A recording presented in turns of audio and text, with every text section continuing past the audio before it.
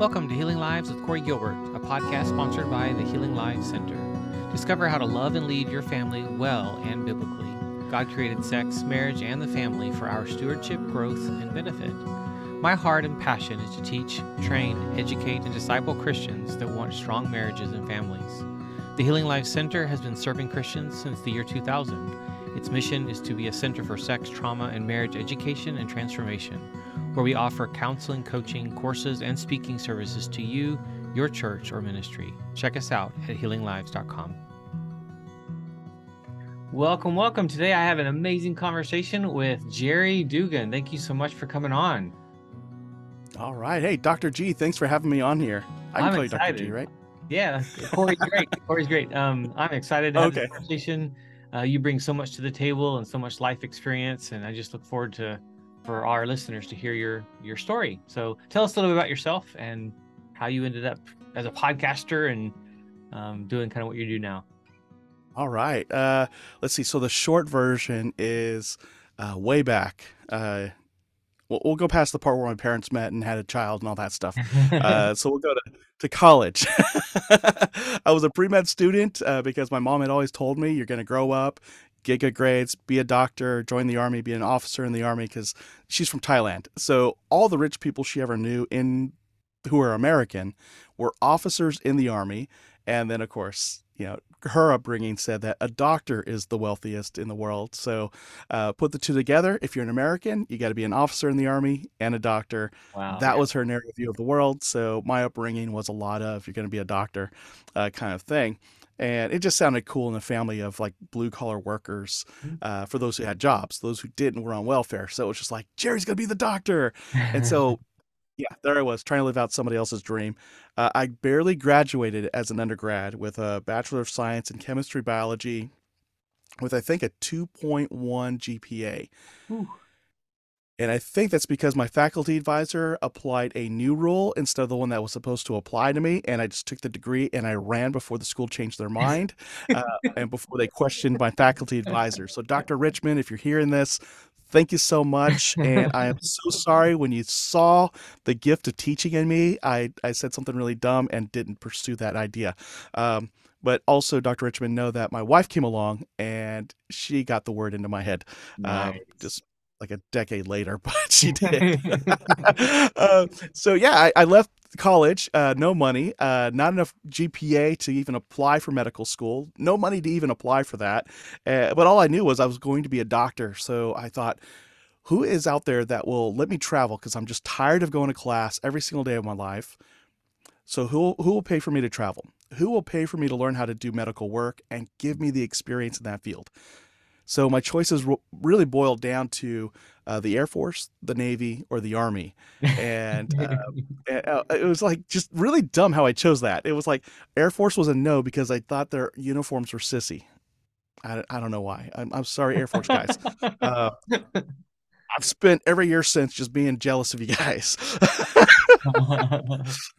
I didn't join the Navy because I have this fear of two things: drowning and being eaten alive by a great white shark. Thanks to my dad, let me watch Jaws when I was 7.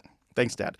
And so I left the Army, and I was like, well, the Army's got over 200 years of experience creating trauma and receiving trauma. I wanted to be a trauma surgeon at the time, so I thought. So I joined the Army as a medic, did a tour in Germany. During that time, did a deployment to Kosovo, came back from Kosovo, met my wife. Her name's Olivia. We've been together for 21 years. It turns out when I came back from Kosovo, she was a soldier, brand new. And I was partnered up with her to teach her everything I learned from my deployment because it was before 9/11. Closest thing we had to war heroes were the guys who just came back from deployment. And so they're like, yeah, Dugan, you're going to be partnered with Morales. Teach her everything you learned in Kosovo. And I was like, wow, she's cute. So I looked for every excuse to spend time with her, to teach her everything I learned in Kosovo, which took about a week and a half to 2 weeks. And I was like, oh no, I did this too fast. What do I do now? And so I signed up for correspondence courses, which most people in the Army would sign up for these things to get extra points for promotion. Okay. I took these courses to have content to keep my wife engaged with me No, in these that's conversations where I'm teaching her what I awesome. learned on deployment. And my buddies who were deployed with me are listening to me like, we didn't do any of this stuff. What is he talking about? We didn't, but they never sold me out. I love these guys because, um, they could have been like, Dugan, we did none of that stuff. Stop lying. But they didn't. I think they figured out what I was doing. Um, when I finally made my move, my wife to be was like, "What took you so long?" And I'm like, "What do you mean?" And she was like, "I've been dropping hints for 3 months to let you know that I like you." And I Wow, was like, wow. "What?" I was like Guys are what? What? clueless. Guys are clueless. Yeah. We Oh are my clueless. gosh. Uh, I mean, just she tells her friends to this day all the different advances she made that I was oblivious to, Yeah. and so I asked her like, "Give me an example of a hint that you dropped." And she said, "Jerry, do you really think I wanted to know how to put up a field antenna or how to use infrared chem lights to mark a way for a landing zone?" I was like, I actually really thought you did. Oh, that's awesome. And she's like, no, I was looking for excuses to keep you talking. I was like, do you know I had to sign up for correspondence courses just to get stuff? And then I was like, I'd taken all the courses I could. So I was like grabbing like field manuals and just pulling out something I could teach her on the fly that sounded like I did it in Kosovo. Um, and so yeah.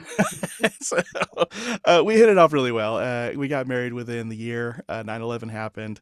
Um, I got restationed to Fort Benning. We had a child. She got out of the army though because there was, because of 9/11, there was this demand for her to send our son uh, to her family while we both deployed, and we didn't want to do that to our son. Yeah. So made a hard choice for her to just go ahead and leave the army, so at least one parent would be around all the time. Yeah. A couple of years, I actually think about a year later, we had Emma on the way. She was our daughter. She still is our daughter. Let me clarify. Um, and then I did a deployment to Iraq with Third Infantry Division, and after that, that was sort of the signal in 2003 that I probably should get out. It was just like on my heart that that deployment was kind of just turning me into a monster. It was bringing out the darker side of me, and I just something about my daughter being born while I was deployed uh, made me realize I didn't want my daughter to have any information come back to her that her dad was a monster. You Gotcha. know, um, and so it was like, okay, I got to get out of this, um, and so I did and became a civilian. First job out of the Army was as an education coordinator for a healthcare organization. Did that for a couple of years, had a bad boss come in. She fired me, plus four other people before me, all for dumb reasons. Became a real estate agent, almost lost our house a few times. Oh no. And it was during that time. Yeah, it was just because I got in at 2006, so right before that recession and that bubble busting in real estate. Yep. Uh, so my timing wasn't the best. It's kind of like leaving my job more recently and the news saying, "Hey, we got a recession." I'm like, "That's my Hey, timing for you." yeah. Yep. uh, but somewhere in that, during that real estate career, I'm in church with my wife. I was a note taker for the church, so I would take my pastor's sermons, listen to his sermon on Saturday night because we had a Saturday night service, and by Sunday, have a curriculum written for small groups. Oh, Um, so it's all I know how to do. Church, like we've moved, we're in a different church now, and I still have to take notes when I attend church service because that's all I know. I need to jot down ideas and questions. Like I write down small group questions, and I'm not even involved in the small nice. groups ministry in any way. But Mhm. anyway, during one of the sermons, my pastor, says, "You have everything you need to go to the next level in your life." And at this time, sales are hurting, our finances are hurting, and it just hits me. I've got a GI Bill I've not tapped into, and I Oh. turn to my wife and I say, "I need to go back to school." And she's like, "To study what?" And we're talking in church, and I'm like, "To get an MBA, because that's what all the rich people get." Yeah. Which I've later learned, no, that's not what they get. They own the business and they hire the guys with the MBAs. Um, And she just kind of looks at me, and she has what I refer to as like the Holy Spirit look on her face now, because I didn't know it before. Mhm. And she just said, "No, you need to get something in education." And I was getting ready to think, I was thinking to myself, like, what does she know? I know. And as soon as I thought that, it was almost like God said, "All right, Smack. you're being dumb again. Here you go." Yeah. And so he hits me with like all these moments in my life. Like I've just seen it replay like a montage. And it's like my doctor, Richmond, the faculty advisor at University of the Pacific, telling me when he's looking at my grades again, with a below 2.0 average again, like it was like the third or fourth semester in a row. And he says to me, maybe you should think about being an education major, because he was well aware that I was tutoring people getting A's and B's while I was pulling off an F in the class. So he knew. The guy knows his stuff. Yeah. He does not want to be a doctor. He is sabotaging himself. He does not want to be a doctor. But that guy can teach, because I got people passing this class because of him. Interesting. So yeah, so that's why I was apologizing to him earlier. And then like in the Army, I joined to be a medic, and every unit I was in, whether it was in training or in a combat unit, I got assigned the role of training others. Whether it was my classmates or Neat. students, Mhm. I would be the guy that pulled aside and said, "Train these guys. Make sure that guy passes the course. That battle buddy of yours, yeah, we're gonna switch battle buddies, because we're gonna give you the guy that's failing. He needs to graduate basic training. We're not putting him through again." And, that kind of stuff. And I realized I loved that more than doing the actual medical procedures. Right. And so that hit me when I was in real estate. I was the guy that would be tasked with actually running training sessions when the owner of the company was too busy and the sales manager wanted to just go make money and not train anybody. I would be tapped to do that. We're in church in that moment because my role at the church was to take the sermon and turn it into an educational tool for small group leaders. And I'm Yes. like, who would have thought it? My wife is paying attention here. She does know, because she's listening to God. She's looking at what I'm doing, and she's here to tell me, don't make another mistake with your life and career. Look at education. So got a master's degree in educational technology. And it's just been a wild upward ride ever since. I got a role with a battered women's shelter, talked to communities and organizations about domestic violence, bullying, sexual assault, prevention of those things, bystander behavior, healthy relationships. And then at the same time, I was involved with my men's ministry. So there was like this parallel of, God's work, helping men be the best men they can be, the best husband, the best father, the best follower of Christ, from a humble perspective. I'm not a pastor. This is my own journey. And at the same time, my professional gig is, let's talk to the community about this. Let's be a positive role model for those families who've never had a positive male role model before. So that job I would probably still do it if the money was there. It doesn't pay well because it's social services, sadly. And so eventually I did leave it after about 3 years, almost 3 years. And I got picked up by a corporate healthcare organization, doing leadership development, new employee orientation. And from there, moved up into a manager role, got poached to go to another organization. That's how I wound up in Dallas 3 years later. I left the role. And during that time, when I was leaving, my wife and I decided, take 3 months off, heal, think about what you want to do professionally, and then in January, go after it. Whew. So, yeah, taking You're in 3 months January. off to start up. Yeah, Yeah, now it's now, like we're recording in January. Yeah. And so in that time, I decided I didn't want to go back to corporate America just yet. Mhm. Let's go write and publish a book. That should be out in the next, I think the end of February, early March, Nice. depending on how quickly production goes and how quickly I could pull together a launch team.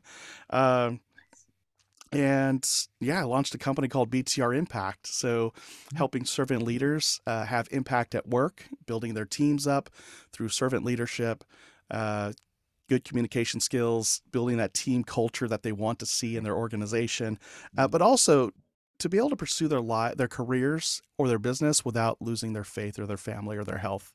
And so that's what BTR Impact wants to accomplish. And it's also kind of the what do you call that? The business side of my podcast, Beyond the Rut.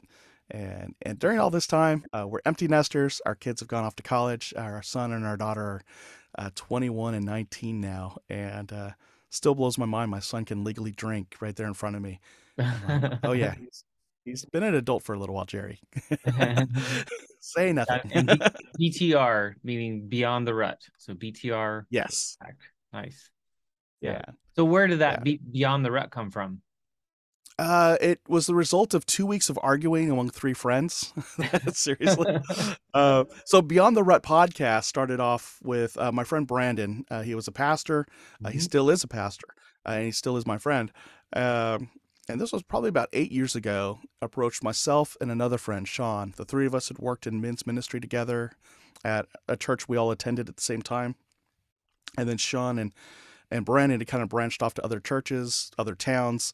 But Brandon said he was getting the same questions over and over from men at the end of every Sunday service. And that was, things like, how do I get my wife to appreciate me when I come home from work? How do I get my kids to pay attention to me, when I'm trying to give them life lessons that will help them thrive in life? But Dad's too stupid to say the things the right way. Or he's like, they won't listen to me. Or it's like, you know what? I love my job. The pay is good. It provides a roof over our head, meals at the table, but it takes away from my family time. I'm missing birthdays. I'm missing milestones with my family, and it's because of this job, and I can't leave it. Or I can't seem to move ahead in my job or my career or business, and it's just eating us alive. I just feel stuck in life, and so Brandon just had it on his heart. Like, if we could just capture the answers to those questions and also share encouragement and hope for men specifically in their 30s and 40s who are married, they have children, they have all the boxes checked of what success should look like, but deep down inside they feel stuck in a rut. That's where Beyond the Rut came from. Nice. That they feel stuck in a rut, but we don't want to just get them out of their rut. We want them to make the changes necessary in their mindset and in their life plan so that they're living beyond that rut for the rest of their lives. So that's how Beyond the Rut came about. I love it. That's actually so true, and that's what I see as well. Like the amount of men that are just stuck spinning their wheels, or even don't care to spin their wheels. They're just kind of sitting there, like surviving, barely surviving. It's like, that's so important. And I love the way you just tied together. I mean, from work to relationship with their wife to their kids. How many men even their faith is just kind of, it's something that's just sitting there off to the side almost. It's not an active part of pursuit. So that's so important. Yeah, especially when they're under stress because of the work, not realizing. And I've caught myself in seasons like this. In fact, the reason why I left my job was I was waking up in the morning, and instead of spending time in the Word of God and reflecting on it for at least 30 minutes a day every morning, I was kind of just getting up in the morning and getting ready for the workday and thinking about, this project is just so important for us. It's got a big radar, a spotlight on us, and if it fails, that's like a career-ending thing. And started to realize that those are the kind of things that my boss was saying. Like, this is a career ender if we don't do this well. And like those kinds of things I had worked out of my framework in my mind, or my frame of mind. There we go. That's the phrase I wanted to use. But somehow it seeped in there. Like the work was the thing that was more important than anything else. And then I just started to evaluate, like, what is going on here? Like, I've ballooned in size in the last 2 years. My wife, no, our kids actually would say to my wife, because they would come up and visit. And this was a thing that was a big heartbreaker for me. My wife's recently shared it with me when I was taking my 3 months off, was that, like, our son came up to visit, and at the end of the trip, before he and his girlfriend went back to Corpus Christi, just kind of pulled my wife aside and said, "Hey, are you happy? Are you okay?" And she's like, "Yeah, I'm doing good. I love it up here. But we noticed Dad is short. And she's like, well, he's always been short. He's 5'4". And they said, no, Mom. It's like, when she told me this, I was like, seriously, like they're having a serious conversation. You still took a jab at my height. And she's like, I'm 5'5". I could do it. I was like, well played. But they noticed like that I was like stressed out, that I was, I was shorter in my responses, a little more, terse. I'm just showing off. I have a thesaurus. There we go. I can't even say it. And so my son had said that to my wife, and then our daughter had come to visit us. And at the end of her trip, said the same thing, had the same conversation. Like, hey, are you okay, Mom? Are you and Dad okay? Are you gonna are are, are you gonna stay married? And I didn't even know that this was even on anybody's radar. Like, it wasn't on mine for sure. I knew I was stressed. I knew that, once I got certain projects out of the way at work, I should be okay, or so I thought.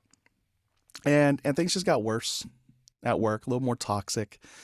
And my wife and I are talking it through. Some recent events had happened, and I'm like, this just annihilated my entire team. Like, everybody's going to quit, and I'm going to be the guy left with having to rehire people and answer the awkward question of, so why did you have all these spots open up in the last 6 months? I can't throw anybody under the bus to answer that, and it wasn't my fault. And so I'm like, I can't lie to anybody. And even if I convince people to stay on board with me, they're going to see why, and then they're going to quit. And so I just already saw that cycle was there, and I'm like, that sucks. There's no way to fix that. And on top of that, my wife she just saw it too, and she said, you know what, just quit. Yeah. And another one of those Holy Spirit moments, because my wife has always been the person, like, as Dave Ramsey says, has a security gland. So even, yeah, like the plan was look for a new job, and when you find it, leave the one that you've got. Right. That was the plan. But when recent events had gone down, she said, look, you are not happy there. I've just seen you sleep less. You worry more. There's just weight on your shoulders when you come home from work. And I don't like the Jerry that comes home. Quit the job, take some time off, and go from there. I want to see a new Jerry. I want to see my old Jerry back, at least, if I can. If not, I want to see a new, happier, vibrant, go for it kind of guy. And so, I realized I was in my own rut. Like, I was basically needing to listen to my own show. And it's it was. And I had just come back from a podcast movement. I was talking to some of my podcast heroes, and they'd all said the same thing, like, go build your community, go build your business. You've got a dream. You've been doing this for 7 years. You've never monetized. I'm like, no. Well, obviously you love this field. You love helping people. Why do you love podcasting? And I was like, I get to talk to some really great people who know their stuff. And as I talk with them, even though the intent is to help my audience, I'm growing too. And then love that. Probably more so. Yeah. Because like, you're going to be on my show in a moment. Well, we're going to flip and record. I don't know when it airs, but we're going to record. And that conversation is going to pour into me. And then as I put together the episode, I'm going to hear the conversation again. As I put together the show notes, I'm going to see the concepts again. By the time I start marketing that episode, whatever you and I wind up talking about, I'm going to have been exposed to that information 4 or 5 times. And if you have a book, chances are I'll get a copy of it and I'll read through it as well, because I've got a reading goal I need to live up to. And so, I mean, each guest, I get exposed to their content at least 5 or 6 times by the time that episode airs. And doing this show for almost 8 years, I mean, it takes a positive toll on me. So, yeah, that's kind of where I am today. I left my corporate job in October of 2022, and by January 2023, had launched BTR Impact. Already had my first workshop under the belt. Got leads for some more workshops already, and launched a book at the end of February, early March. It's all based on when can I get production done. And my wife says I've been happier than she's seen me in over a year. And, that's huge. So yeah, that's life in a nutshell right now. 21 years of marriage, 2 kids, both alive, both adults, really good kids too. Like, we go out to eat. They try to pay the bill, and we're like, no, we invited you, we paid. And they're like, we want to pay you back. We're like, You can't. You'll get a chance. Yeah. Yeah. Someday we're gonna get old and we need your help. And they're like, Save it for well, yeah. They're like, oh, can we pay now and you worry about that later? I'm like, no. I'm good. Yeah. Well, it's amazing. Like even the stat I've heard recently, 70% of Americans hate their job. Actually, Mhm. that's an older stat. I wonder if it's worse now because obviously we Yeah. have a complete workforce problem in America. So that's like, what does that mean? It means how many men and women are absolutely, utterly stuck. Their life is Yes. actually not well, which means their marriages probably are, and their relationship with their kids, and yeah, we get stuck. So I think we have a lot of work to do. I think what you're doing is critical. It's pivotal. You mentioned servant leadership, so explain what that means. It's in a sense, well, for me anyway. I first got exposed to that concept before I became a Christian. It was Okay. so yeah. So I saw it from a military perspective Yeah. at first. So, Oh. you know, the idea that eaters eat last. Eaters? No, leaders. Leaders eat last. Mhm. Simon Sinek talks about it in one of his books. Actually, he has a book at the same title. But it really was the idea of like when you went to the chow hall, your squad leader made sure that you went first to get your food. And it's almost like, holding the door open for somebody in a sense. And you would see the soldier say, no, Sergeant so and so, you go first. And the sergeant would say, no, you go first. And I remember trying to be the nice guy. No, you go ahead. You got here first. You go. This is what I get for lollygagging. And finally, my friend, who was also my boss, he was like, Dugan, I am Sergeant Rubio during the day. My job is to make sure you are fed and ready for battle. You eat before I do always. And if you want to change it, you go outrank me. And until then, Nice. you go first. Nice. And he was very stern about that. And I said, yes, Sergeant. Nice. And I turned around, got my food, and everybody was like, oh, Dugan got in trouble with your buddy. I'm like, he's Sergeant Rubio right now. We're professionals. And they're like, are you going to be mad at him? I'm like, no, because, 5 o'clock, we're back to being buddies. But he's right. From PT formation until the end of the day, he is Sergeant Rubio. If we're on mission, he's Sergeant Rubio. Yeah. And I'm not going to ever take advantage of that. And he knows that. But at the same time, he needs me to at least honor his role to take care of me as his soldier, as well as all the other soldiers that we've got. And so I learned it from him. I learned it from other non-commissioned officers I'd worked with. Even officers who used to be enlisted, they would do the same thing. Like before they took off for a meal, they would just turn and see if everybody had been fed, if they have their lunch schedule all figured out. Before we went on a mission, does everybody have their gear, their equipment? Does anybody need to go get more equipment? Uh, if somebody's family wasn't squared away, like maybe there was a shortfall on their income, or there was a car accident, whatever it was, is everybody's family squared away? Because we're all about to leave our families for a few weeks, month, Yeah. who knows how long. Mhm. So all those things. And then there was an officer I served with when I was in Kosovo, Lieutenant Perkins. I still remember him because it turns out, this is before I met my wife, we both had a crush on the same female interpreter.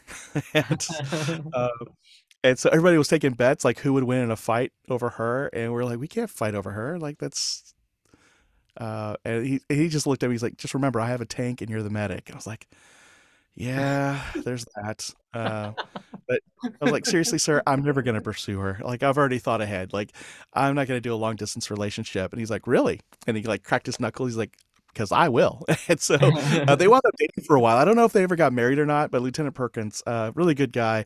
He and I were chatting during one of our downtimes, and he was just like, I heard you wanted to become an officer. Like, you put a packet together for OCS, Officer Candidate School. And I said, yes, I did, sir. He's like, cool. Really, other than all the regulations and stuff, there are really just one thing you've got to remember about leadership. And I said, what is that, sir? He said, you never mess with their 3 M's, their meals, their money, or their mail. And I'm currently trying to figure out how do I translate that into civilian life. But really, like, you make sure they get their 3 hot meals a day Mhm. and a warm cot to sleep in if you can. But they'll take the 3 meals over the warm cot any day. So make sure they get their meals or access to food. So it's that Maslow's hierarchy of needs kind of thing. Like Yep. their most basic need to be nourished is being met when you make sure that they're getting food and water on the regular. Mhm. The money is so that they know that the time is worthwhile, but they've got bills to pay back home. A lot of the guys in his unit had families, Mhm. and the money was really for them. So it's that like next level up on the hierarchy, that sense of, is it belonging or security? That was the money part. That family was okay.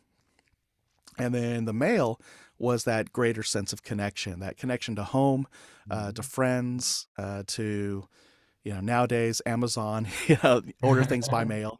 It's so it was those three things. It was connection to home, and then that sense of security with their money, and then that most base level that their basic needs are taken care of. He said, you take care of those three things, they will do anything and everything they can to take care of the mission, as long as you communicate that mission to them clearly and give them the training and the equipment needed to carry that out. But even if they don't have the equipment, because you're taking care of the other three, they'll get scrappy and they'll find a way to get the mission done. I was like, wow, all right.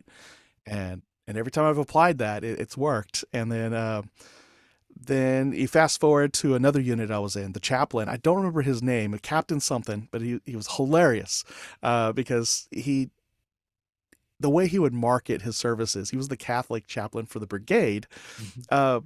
But he would go around and say he was the people's chaplain, and come to the only service that uses real wine for communion.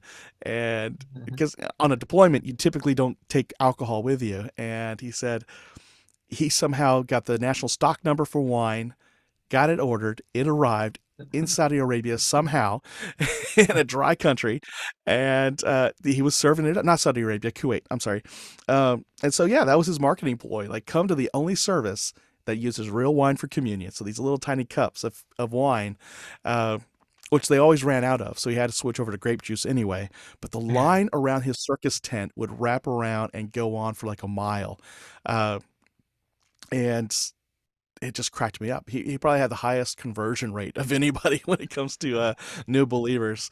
But he knew how to get people in. But something about him, though, Mhm. was around when we were going home. And he had said, look, your wives have been taking care of the finances and the children while you were gone. And when you come back, you're going to have that temptation to just take things over again because it's your paycheck, your housing benefits, and so on. But just remember, you're in this marriage together.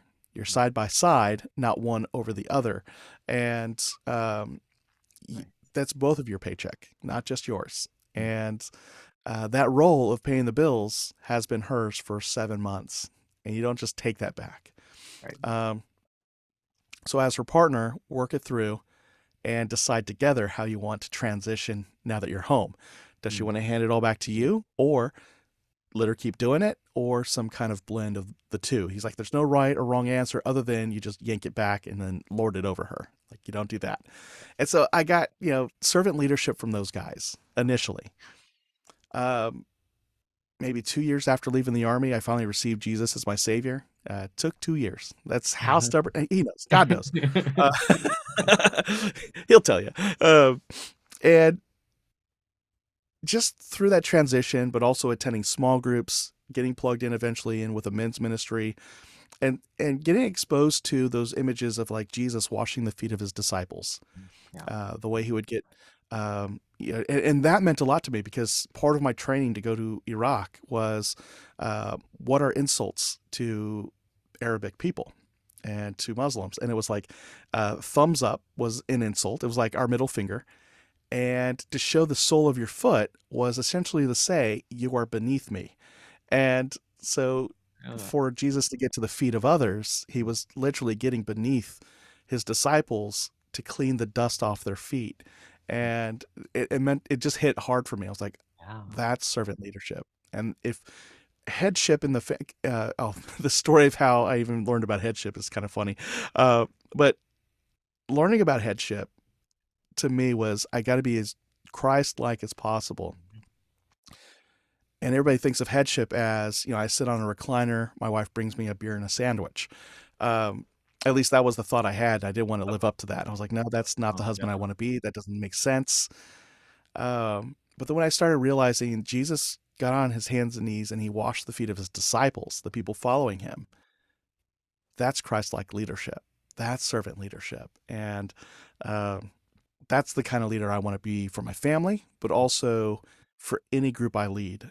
That, like, yeah, I've got the decisions I've got to make, but I'm making sure that their basic needs are taken care of, that their sense of self-esteem is maintained or built up, and that they get second chances. So that grace, like all these elements of how Jesus led his ministry is what I look to when it's like, how do I want to be a leader at work and at home?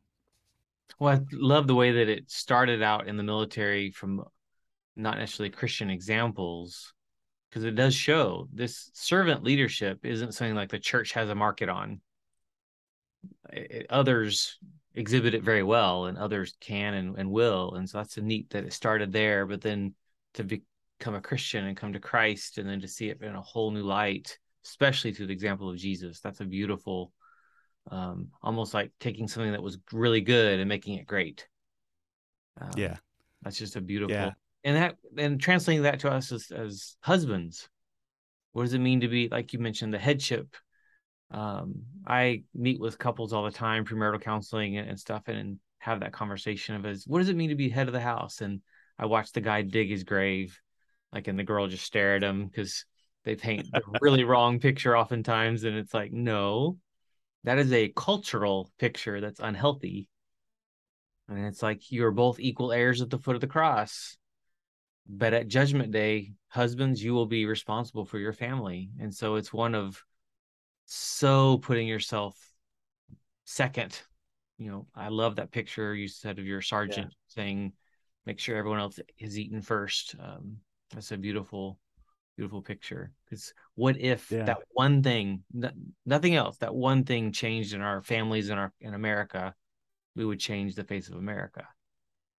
Like, it's not these huge, big shifts that need to happen. It's these little things that could change a whole community, a whole church, a whole city. Yeah. And that was the vision of Beyond the Rut was, on the business side, the plan had always been, let's go into corporations, let's go into businesses, and let's talk to leaders about the concepts around living a full life around your faith, your family, your fitness, finances, and growing for future possibilities. Nice. However, let's kind of be on the down low about it, because we can't reach everybody just saying, hey, we're Christians, hire us, because then you don't get into the secular world. Right. But let's get into the secular world and let's convey Jesus's lessons on how to lead. And then we'll start connecting those dots, not just how you lead at the workplace, but what if you took this and applied it to home as well? And be like, what changes now? And it's kind of like that both and. It's not either I have a great work life or I have a great family life. It's how do you have both a great family life and a great career or business, because you really have both. Because wherever you go, you are you. And if you're a Christian in church, you really should be a Christian in the parking lot.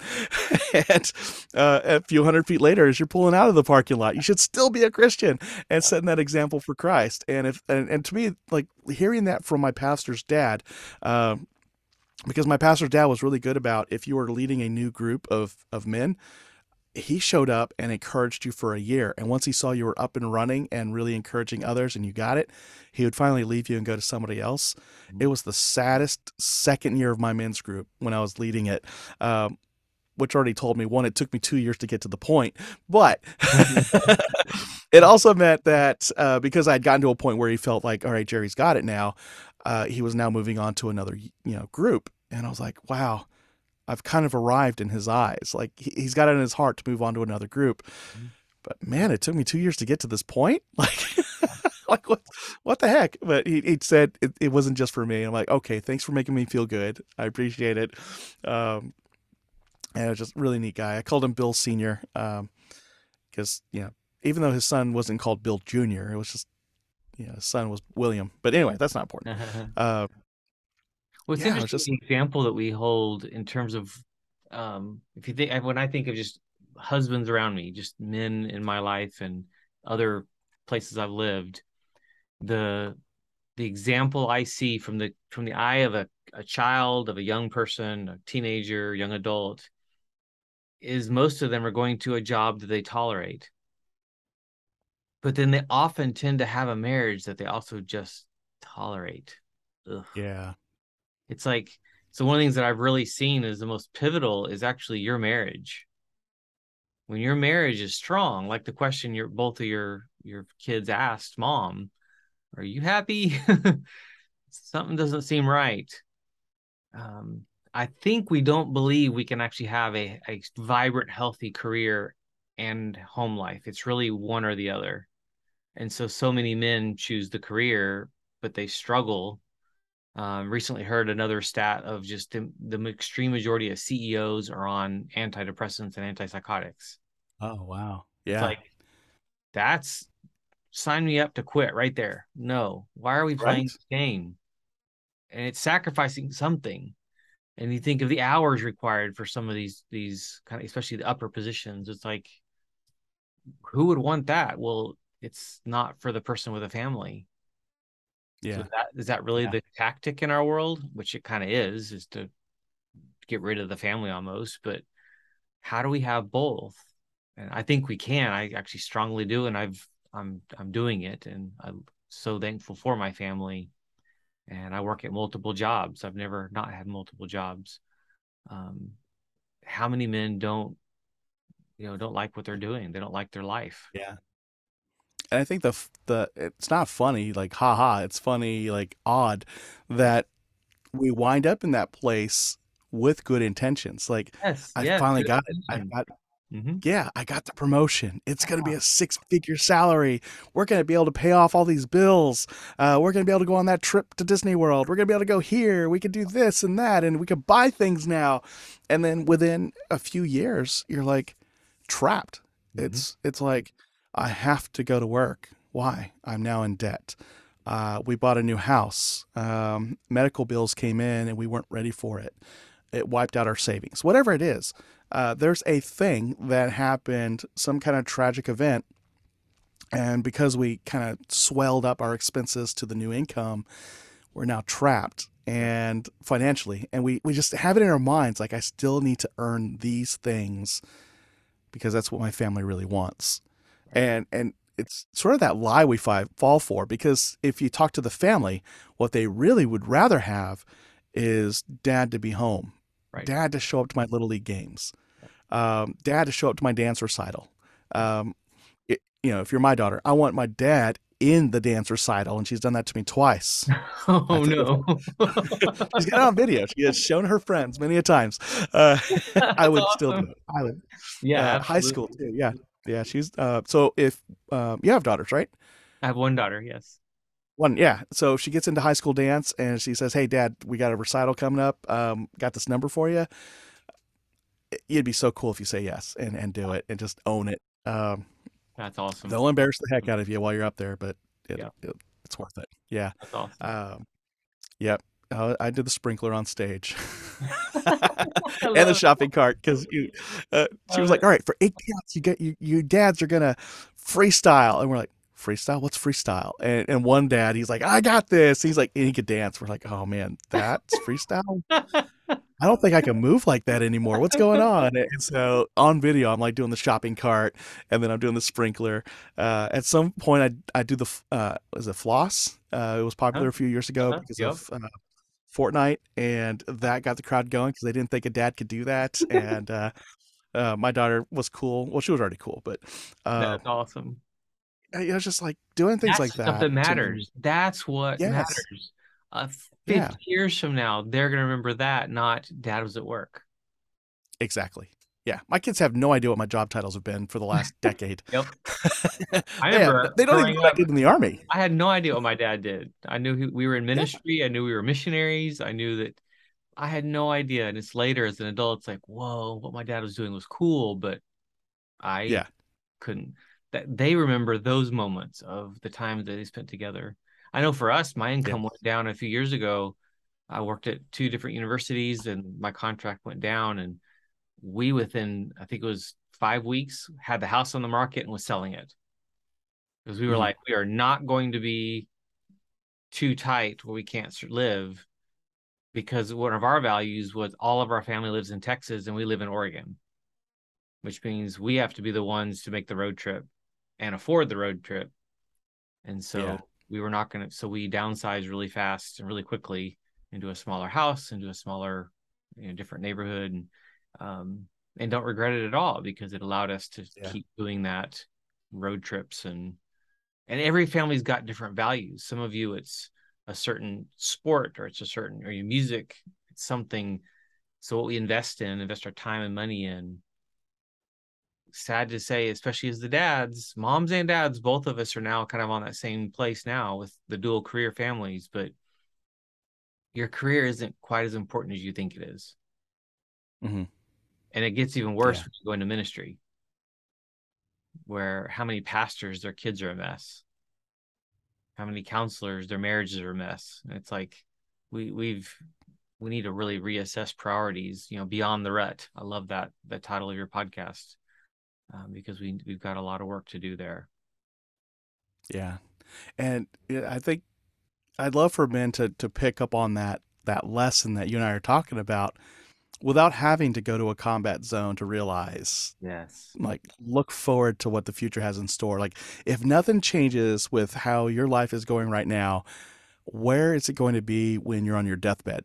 Like, what is the legacy you're leaving with your kids? What are your kids going to remember or not remember about you? And, for me, it was, it was a combat zone, just kind of like the day my daughter was born, and I was chasing looters out of my compound, and I'm pretty sure I broke somebody's ribs in the process. And later on, I was like burning her family's clothes, just the guys in the family, because it was like my third time seeing them in an hour in my compound. And one soldier came up to me, and he's just like, "What are you doing to their clothes?" And he asked me just repeatedly, almost like Jesus asking Peter, "Do you love me?" That was the kid's tone to me, was, "Sergeant, what's the deal with their clothes?" Now, I wasn't a Christian at the time, but I was mad at this guy, not because he was challenging me. That was part of it. But it was the fact that he was out of uniform, in the sense that his gold chain was hanging out of his uniform instead of being tucked in. And there was a cross on there. And I saw that. And I was like, this guy is out of uniform, and he has the audacity to challenge me in front of these guys who've been breaking into our compound all day. And I said something to him to the effect of, "You could help me pull security, or you could help them rebuild that wall. Which would you rather do?" And he went with option 3, which was, he delivered his message. He's going back to where he's supposed to be. And so he just resigned. He's like, "No, it's fine, Sergeant. You keep doing what you're doing. I'm going to go back to my hooch." And it kind of hits, it didn't sink in until like 4 or 5 years later, when I'm in my men's group, and I realized, wow, that was like one of the seeds that were planted in me that day of like obedience. It was that eye opener of, my daughter is born today. And here I am making a mother cry, watching her sons and her husband being treated poorly by this stranger. That was me. It was just like, went downtown for a mission that afternoon, and there was like a car bombing, or not a car bombing. It was a homemade grenade. The guy survived, but I got to treat him. And there was a little girl there that like saw I had a camera taking pictures of downtown like a tourist, and she posed for a photo real quick. It was a little girl, probably about 6 years old. And we still have the picture somewhere in one of these photo albums. It's in storage, Jerry. I looked up looking for the album. I'm like, I only have books in here, and they're all above my head. And it just like all came together. Like, I have a little girl who was born this morning, and what have I done with my day? Not a thing I'll ever want to tell her about. And I mean, she's since heard the stories, but like, there was nothing I was proud of. And I'm like, this is not what my daughter needs. She needs, I wasn't expecting to go home. Like, I was expecting to die. I was the short timer. And if you've watched any war movie, who's the guy who dies? The short timer. The guy who's about to get out, or was supposed to be out. That was me. And I'm like, and plus I'm the medic. The field in the Army that has the most posthumous awards given is the medic. And I'm like, so I'm a medic, and I was supposed to be out 6 months ago. I am toast. There's no way I'm going home alive. I'd even written a letter home saying goodbye in a very slick sort of way. And I'd even said, just to cover all my bases, a little, it turns out a prayer. I didn't know it, but I said, God, if you're real, you're going to replace me with somebody who will love my wife better than I did Oh, and raise my children as if they were his own. And oh gosh. so yeah, all that's going on in my head the day my daughter's born, and I just remember crying alone in my hooch and saying, I don't want to be a monster when I die. I need to be different. And so I just kind of vowed that day, like no matter what I run into, I am going to be the best person I could be. I'm going to respect the dignity of every person, even if I perceive them as the enemy. I'm not doing it anymore. In a Um, war zone. in a war zone. Yeah. And didn't receive Christ though, but it turns out I was at least going to respect his creation. Well, God was And working in you. The Holy Spirit was oh, convicting. The Holy Spirit was leading, guiding. Oh, beautiful. Love it. Love it. Love it. Love oh man. Yeah. We get home, I meet my daughter when she's 3 months old. First time we met. Um, we're driving home. My wife is driving, or yeah, because I don't know where we lived at the time. We had a new house that the government gave us, and she tells me about a deal she made. She's like, Jerry, I gotta tell you something. Please don't be mad. I'm like, sure, go for it. And she said, while you were gone, I know you're not very religious, but I was praying for you every single day.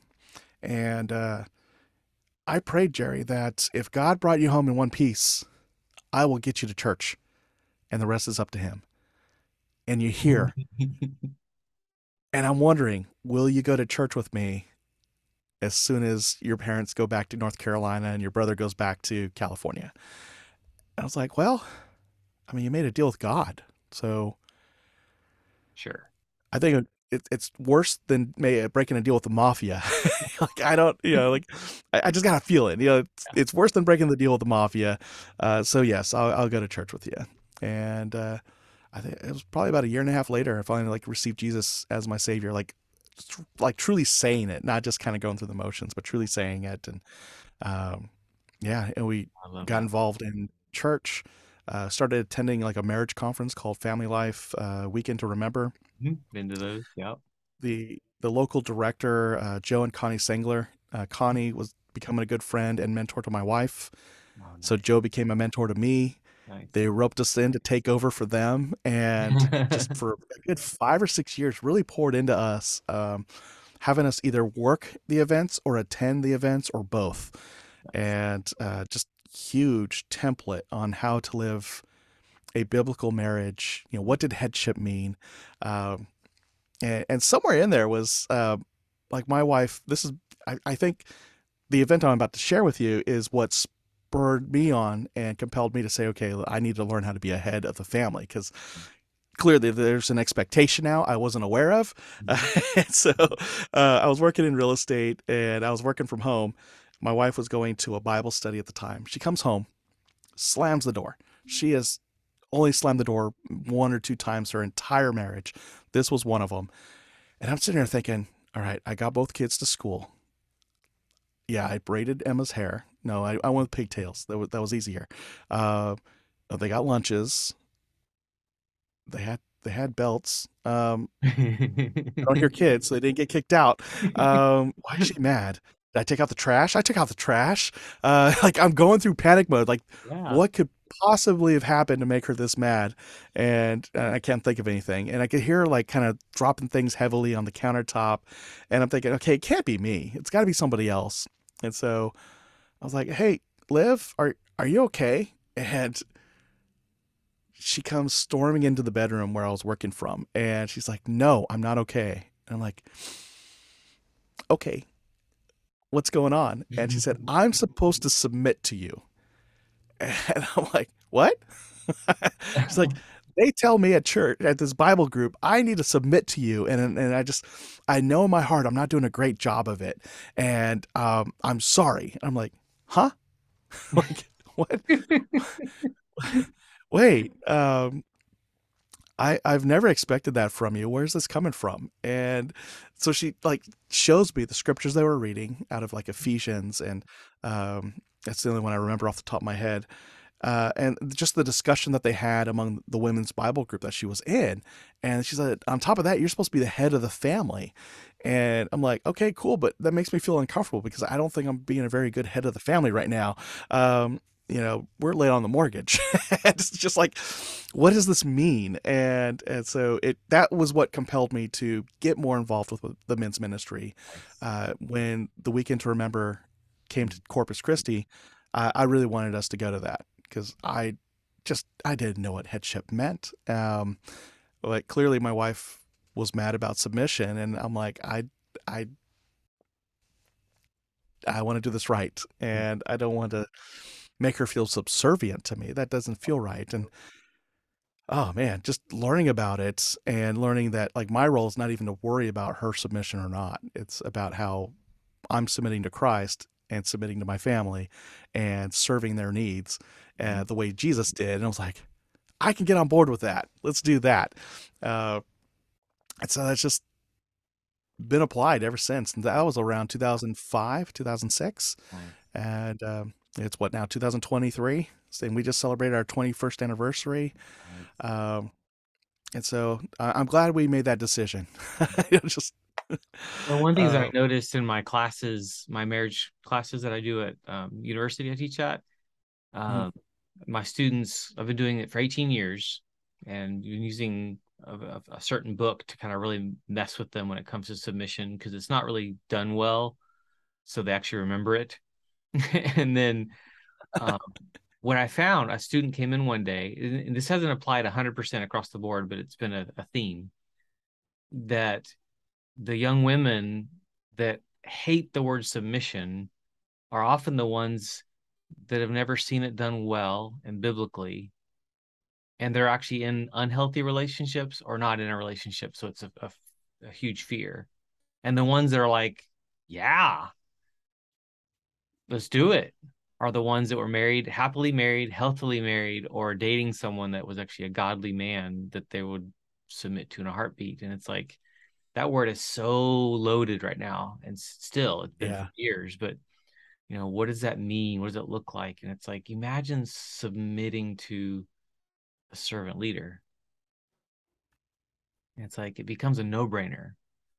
But then the hard part becomes, how do you do this when the whole marriage is in a mess? And that's where it gets tricky. And that's where we need intervention. That's where we need the Weekend to Remember and things like that, and counselors and our churches to speak biblical truth and to teach it. And one of the things I'm coming to really focus on lately is how many even couples that are married don't have a just biblical theology of marriage. They're married, but they've never thought through, what does this actually mean? This is actually a calling. This is a sacrament that it's sacred, and that my ministry is to my spouse, not I get to do you, and it's all about my happiness and my whatever my hobby is or something like that. It's like, this is actually difficult and beautiful. So beautiful. Yeah.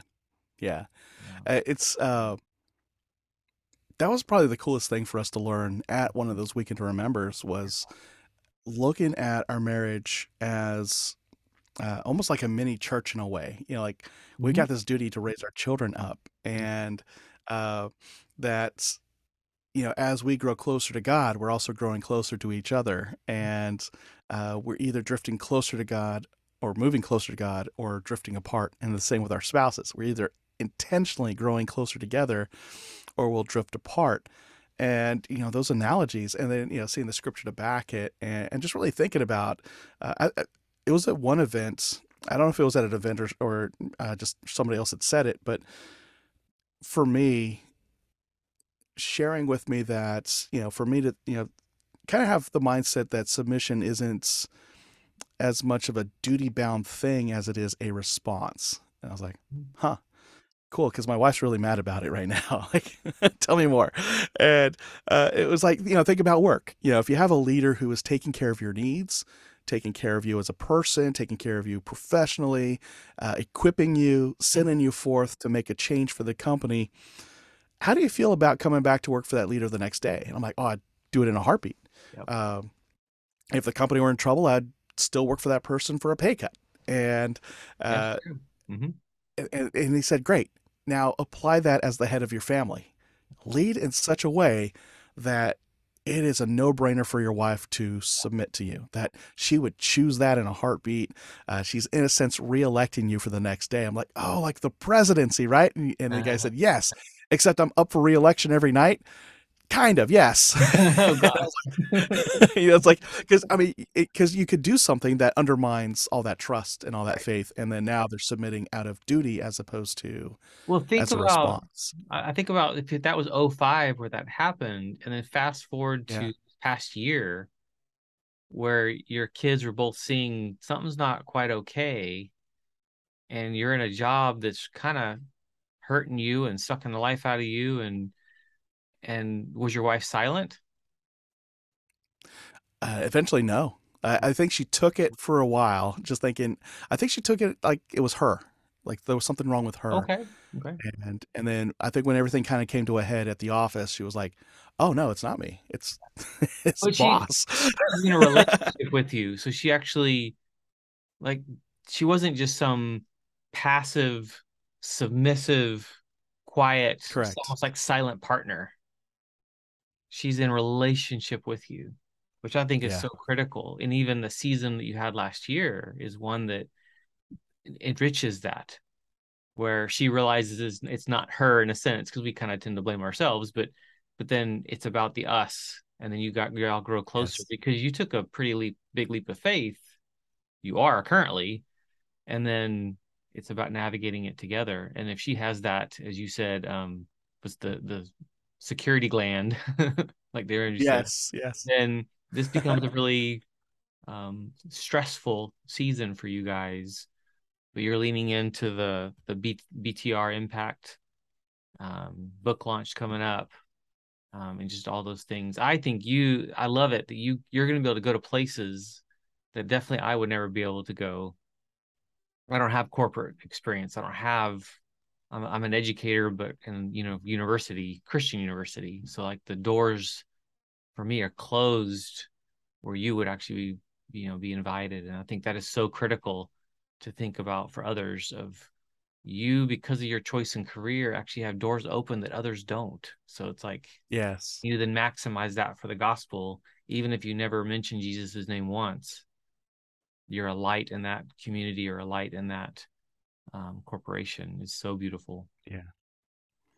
Yeah. I think it helped. The last two corporate jobs I had were faith-based healthcare organizations. So Oh, the nice. first one is a Catholic healthcare organization that is very heavy-handed in that it's a healthcare ministry, and like Yeah. their mission statement, I don't want to, I can say it, it's to extend the healing ministry of Jesus Christ. Mhm. And they have an entire division of folks whose sole purpose is to make sure that the organization lives up to its requirements to be a healthcare ministry. And that was, professionally, a Nice. great alignment between my growing faith and my growing career. It was like the two are merging together, and I get to see Mhm. what it looks like when you do it right, but I also get to see what happens when you do it wrong.